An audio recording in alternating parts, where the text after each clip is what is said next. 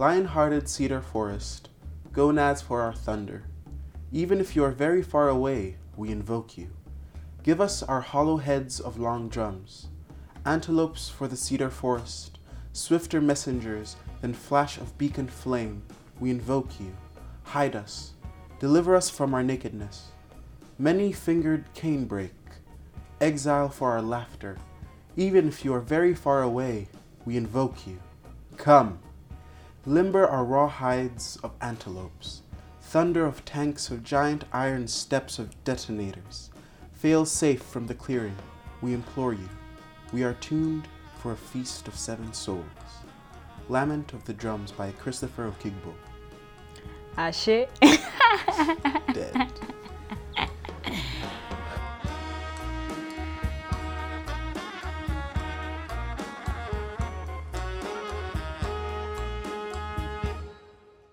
Well, welcome again to another episode of African Digits. Do you dig it? Dun, dun, dun. Dead. And today we are going to be talking about embracing the Grigri. Embracing the Grigri. Yeah, I think it's something we've been going back and forth in terms of mentioning it, and we thought it would be useful to have an entire episode dedicated to Fred. What is the Grigri to you? I don't know why you always ask me questions like that, because I don't know, but... But you do know, and I think that's one aspect of the Grigri that we need to truly embrace. So maybe how we're going to do this is just by literally embracing the Grigri. So we're going to talk about the Grigri through the method of the Grigri, okay? Okay, I'm not rolling my eyes, you are. But I understand, and I agree. But to contextualize why we speak about the Grigri is because...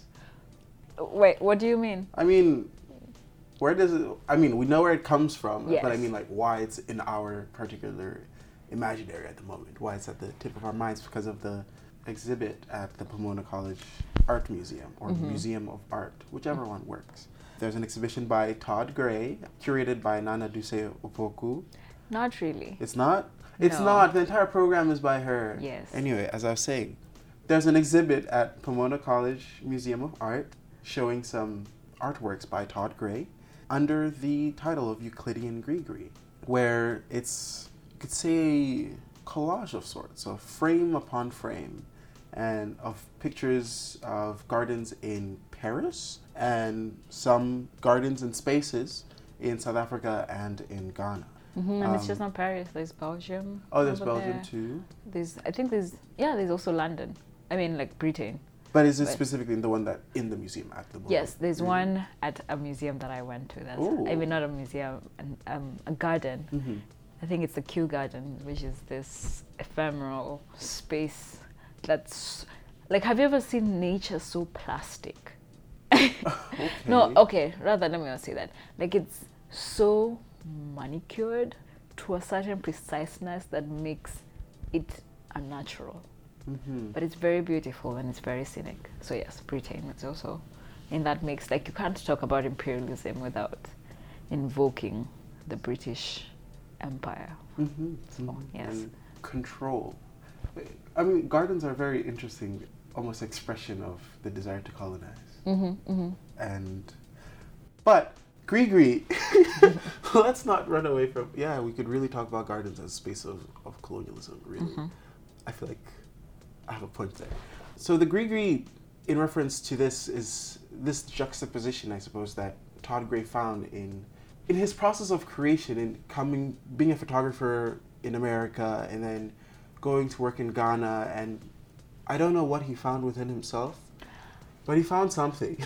Oh, if I could contextualize it, when we Yeah. had dinner with him, he was talking about the contradictions that he felt within himself, or rather the cognitive dissonance that he experienced while at the Bellagio residency, where he was in this very imperial institution with people that, you know, like, you are the honorary black people. So there was him, and then there was, I think, Francis Nyamonja, Cameroonian-born professor at University of Cape Town. And so he was struggling with the idea of him being able to produce work within such colonial violent institutions.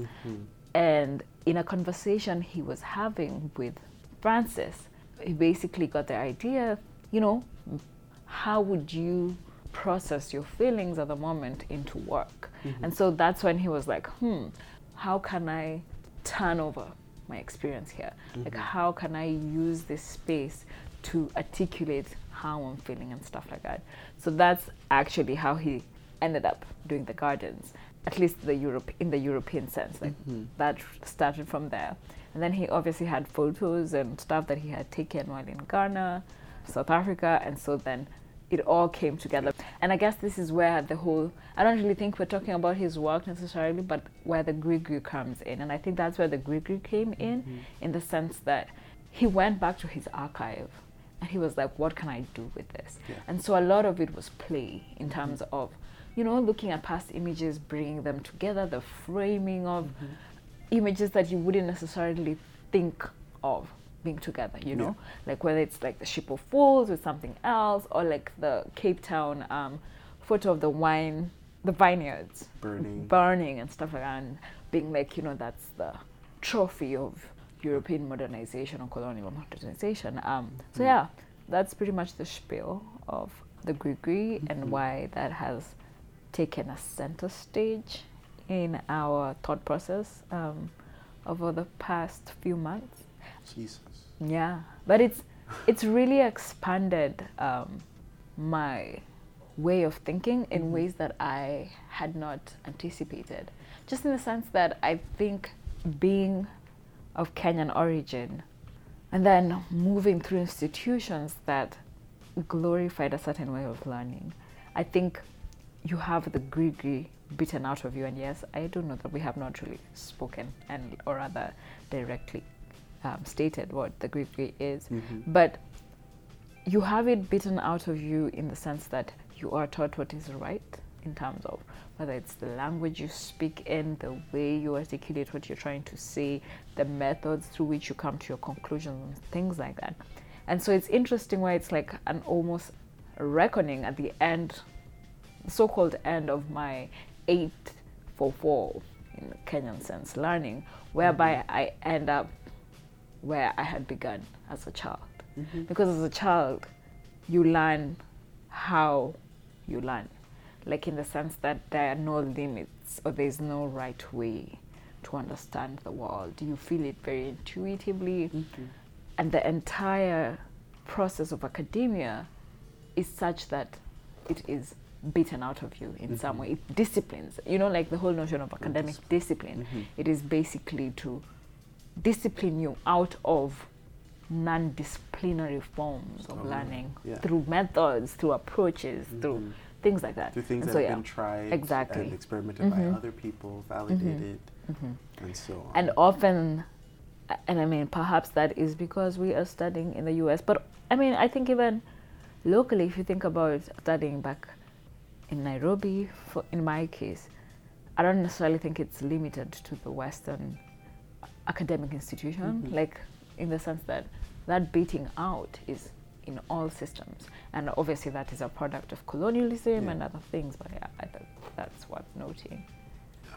So I guess in terms of embracing the Grigri, in this, now that we've brought up academic disciplines, we're really searching for how are other ways that we can know, right? I mean, we've really been looking at images, we've been looking at art and seeing them say more than, giving them more meaning than one would have found before. And especially the idea of attributing meaning to it as opposed to assuming that it's a given. I think part of the Grigri is in some ways this is within the discipline but also outside of it, but embracing the Grigri is allowing yourself to see within an image something beyond artist's intentionality, I would almost venture to say sometimes. But it's also like, I feel like I hear Christina Sharp speaking about Black knowledge is experiential, but also beyond that, as learning the history of slavery beyond what's been written, but also what you intuitively feel, as though there is knowledge about that historical position that we can still understand from today.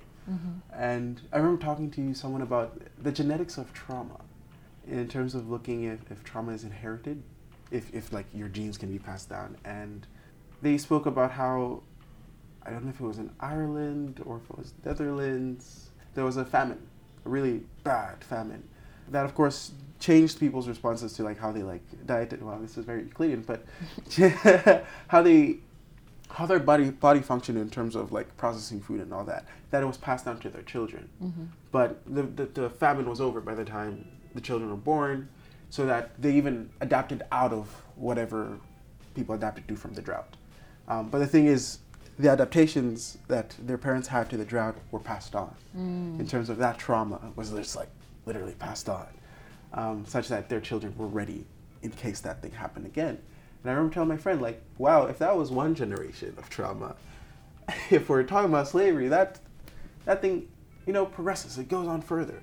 Such that I think there is knowledge, I think, that one can find about slavery and looking into that history within one's experiences day to day, beyond a systematic analysis of like, okay, the system hasn't changed, but also maybe there is an intuition, a story within ourselves that you can glean into to find a memory, a historiography within ourselves. And I think that is part of the Grigri. Yeah, and I think what you're speaking about in some sense is like the affective nature of knowledge that's often put aside, especially outside of disciplines that encourage experiential ways of knowing. So like, for instance, within gender studies, Africana studies, regional or area studies, there is a certain flexibility that allows for the Grigri to take place. I'm, for instance, right now writing a thesis on railways, and you can't talk about the Kenya-Uganda railways without talking about the Nandi. But an interesting narrative or oral history amongst them is a history of prophecy and iron snakes and so-called totems in the form of lions that I have to consciously remind myself that it is a true history. I don't even know if it's true as opposed to a complete history, because I think so many times I find myself being apologist about it in terms of, I don't know how to really talk about this, or I don't know if it's historical. And I think that that's something that I had to sit back and ask myself, who said so, like in the sense that you think about religion, you think about Christianity, and a lot of that is metaphysical. You think about Zeus and all that stuff, and in some sense there is that value ascribed to it. But when it comes to ways of knowing that are effective, that are Grigri, that are what some people call juju, embracing a spiritual sense of knowing. I don't know why when it comes to Africa, the diaspora, that suddenly that's relegated to inferiority, that's relegated to before civilization or before, development, modernization, etc. And I think something interesting is like, I don't necessarily think it's a binary between what we knew then, or rather Euclideanness, and like the period that could be considered prior to that. But my curiosity comes in the ways that within this logic of white supremacy, we as Africans, let me say, don't have the ability or the comfort in having those two side by side. Because I don't want to portray it in a way that I'm saying, do away with the Euclidean. That's not necessary. I think there's a duality in all of us. And I think what I'm trying to work towards is a comfort in having that duality play out in myself in ways that nurture both sides of me, right? So the scholarly academia being disciplined into a historian sense of me, but also the being that I am and the ways that I am able to incorporate a more decolonized history, because I'm a history major, and you can't talk about history without critiquing the discipline itself. Yeah. Yeah, and so I think that that's something that, this introduction to the Grigri really enabled me to deconstruct in ways that I hadn't been able to articulate before.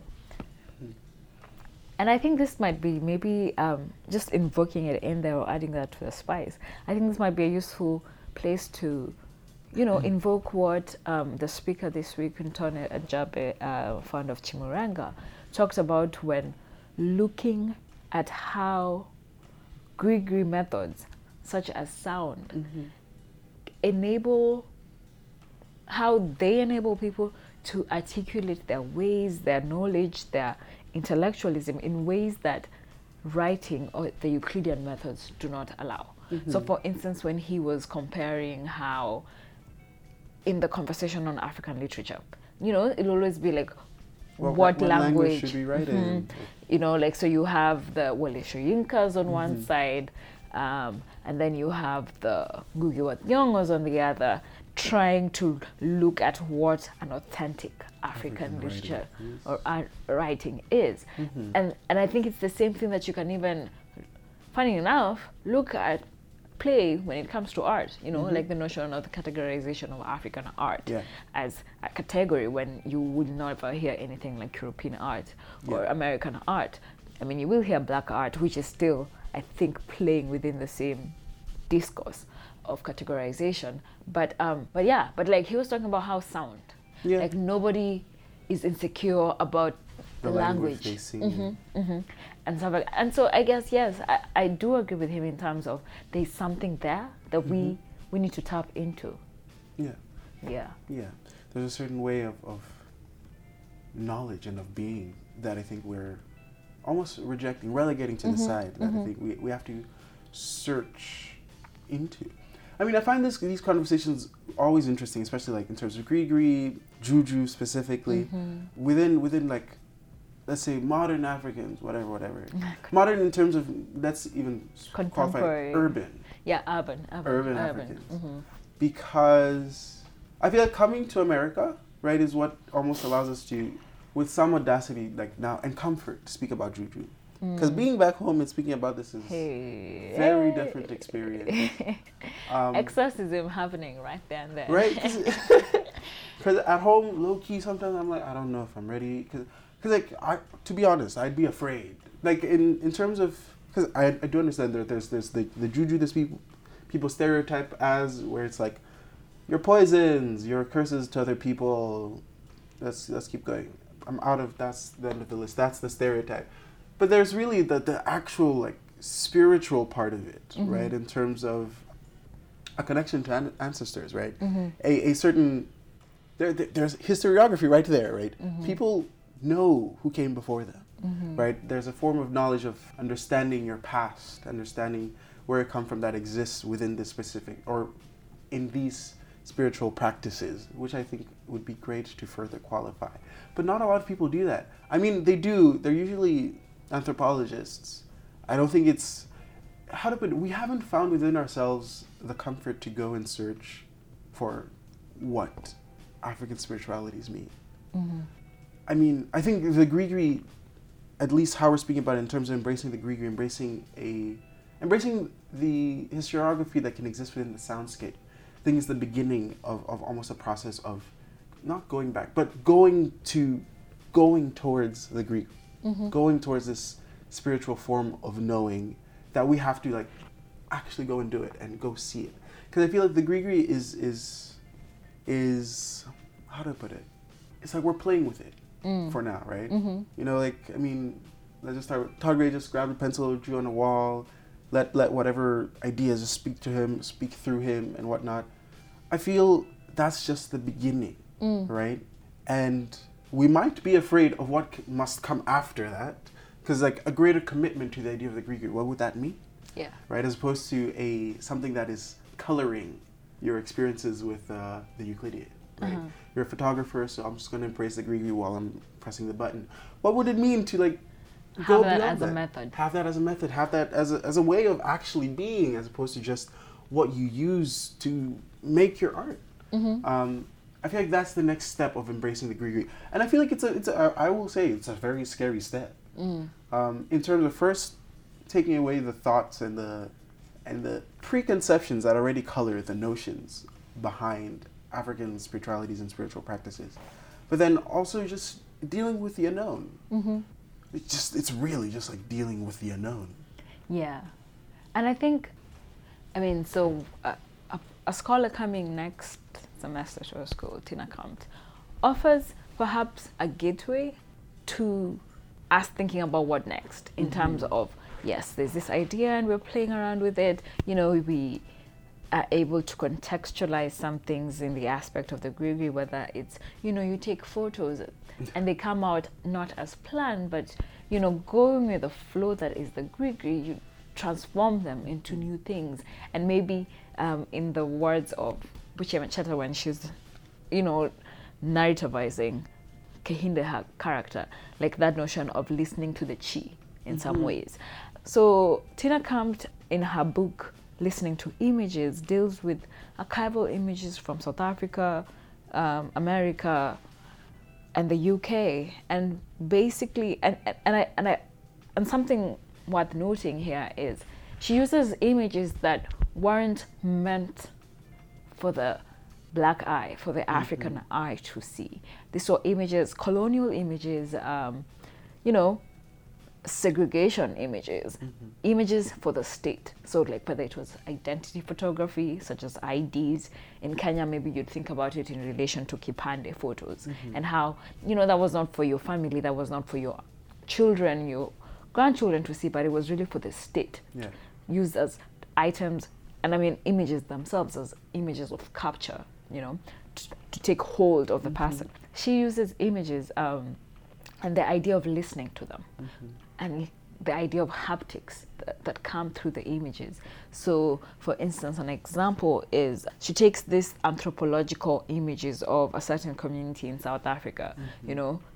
I mean, think about it like in the sense that, you know, images you'd see in National Geographic talking about the quote-unquote tribes of Africa or things like that. Or, you know, just these grossly anthropological images that stagnate African identities, that, you know, place it within the age of the prehistoric and stuff like that. And so she uses those images that in different readings would be very violent, and she takes them and she decides to look at things like muscular tension. She decides to look at the direction the women are staring, and that idea of tenseness in itself being an act of black refusal, right? And then, for instance, when she's looking at diaspora images in the, I think it was the 60s or 70s, when black Caribbeans were moving to the UK. And so they had to do a lot of like identity photographs for passports for migration, and looking at to their stance, their gaze and stuff like that, you really listen to the silent haptics that come through their work, or that's articulated through the photographs, right? Even thinking about contemporary times, because I think one thing that I'd really want people to get out of this episode is how that's relevant to us, how we can use it in our spaces, whether it's not, and they may not be academic spaces, but just how we see the world, how we read the world in our day-to-day.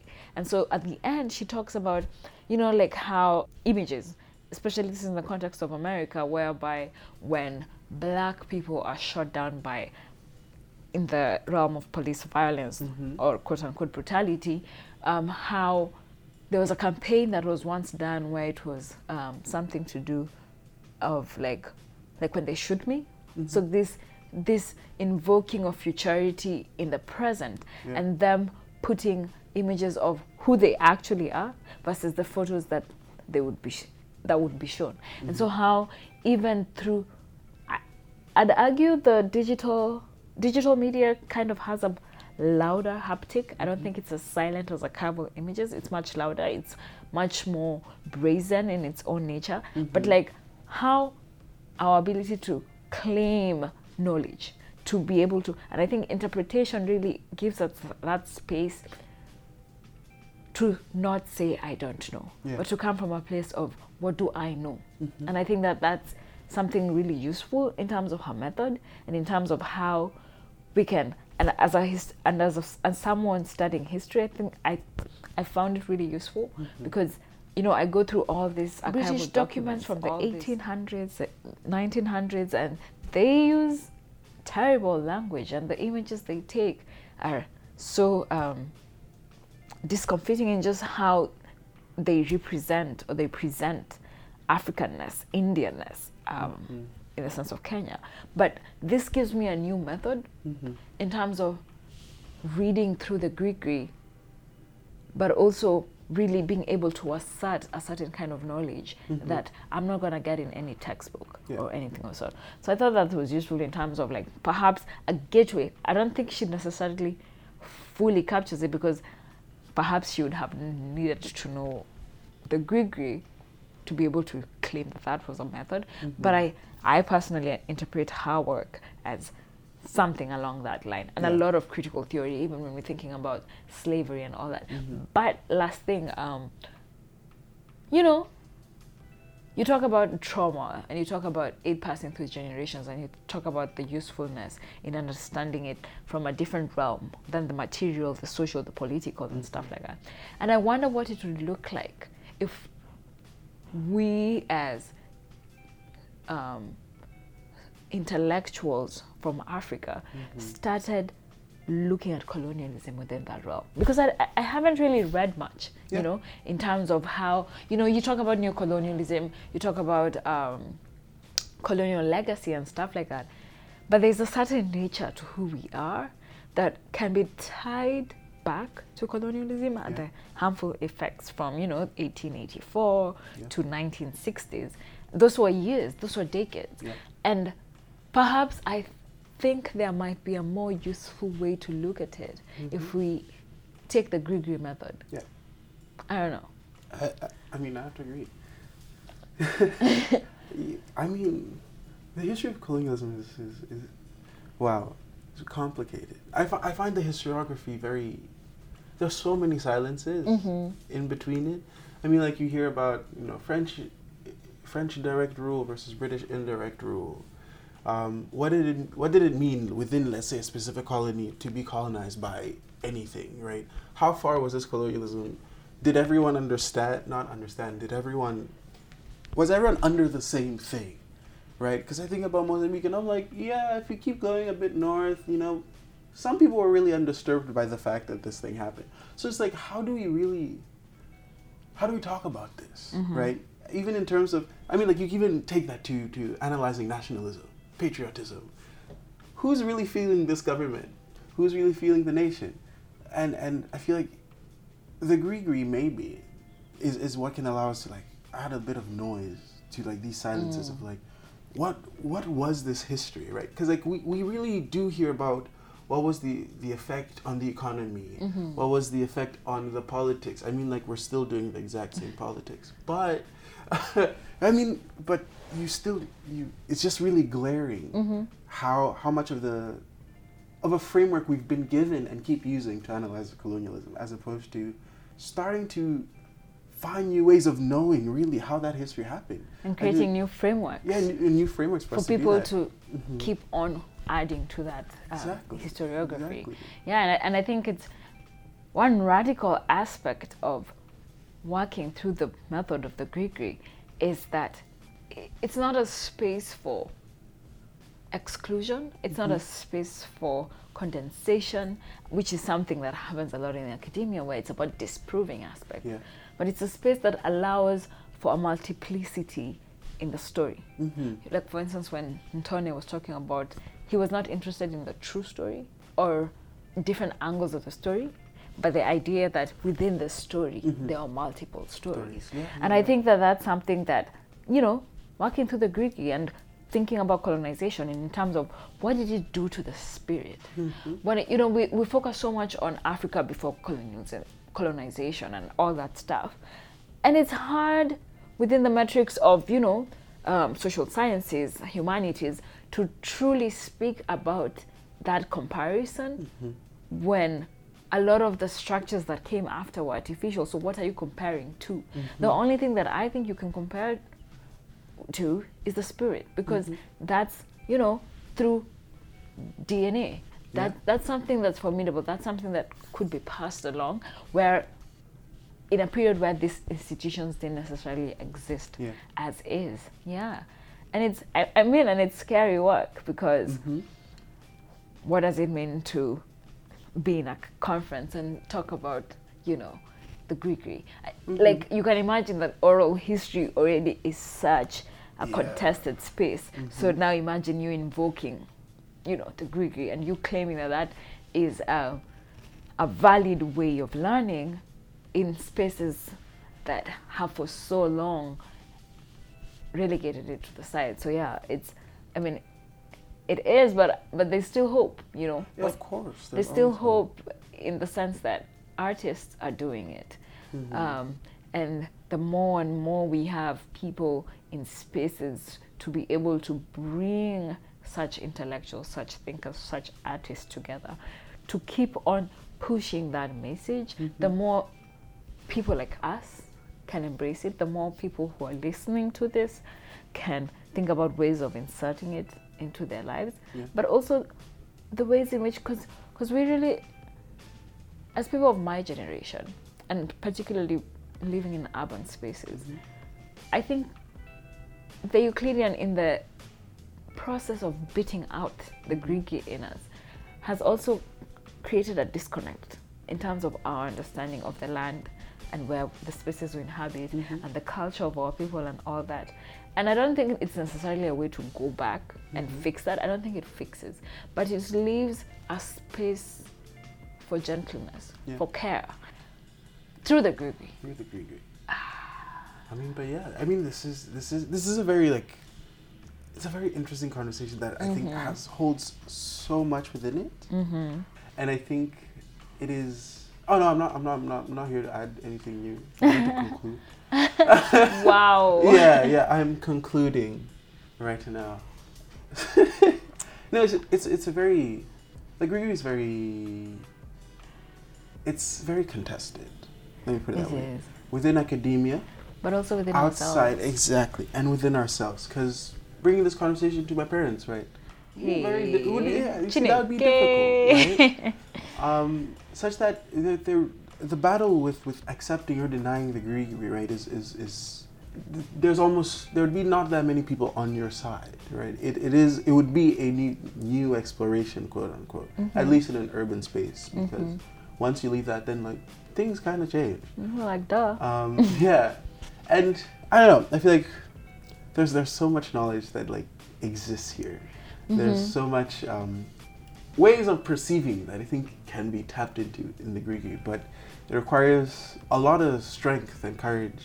Because this is, I mean, embracing the Greek, I think, is a very spiritual journey. It's spiritual, but it's also internal. Yeah. And I think that that's maybe what I can see someone listening to this, like a listener, being like, okay, so what's the point of this, right? And I think even with the title we gave of Embracing the Greek, you know, it's less about inculcating it into the system or pushing for it as a valid way of knowing, but it's more of starting from the space of that internal journey that we all have to partake in our search for decolonized knowledge, decolonized education, decolonized living. And there's no way we can decolonize without looking at what was there before and how to inculcate that to our sense of being internally. And I guess that's really is the point of this episode, in terms of perhaps posing that challenge to ourselves, but also to the people listening, of ways in which they can recenter themselves in a way that's less obstructive than what Euclidean models offer us as learners, right?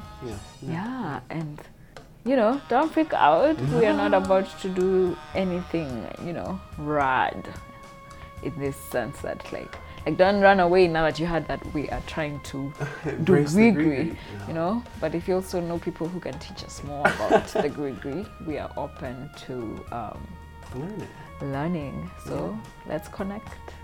All right. Wow. All right, what? I don't know. I feel like we'll eventually have an outro. I don't know how this works, but you'll have a what? An outro. I don't know what that means. Intro? Oh, I see, but I don't know. No, this is embracing the Greek people, okay? I feel like that would be It's a my lie. excuse. We're going to add it at the end.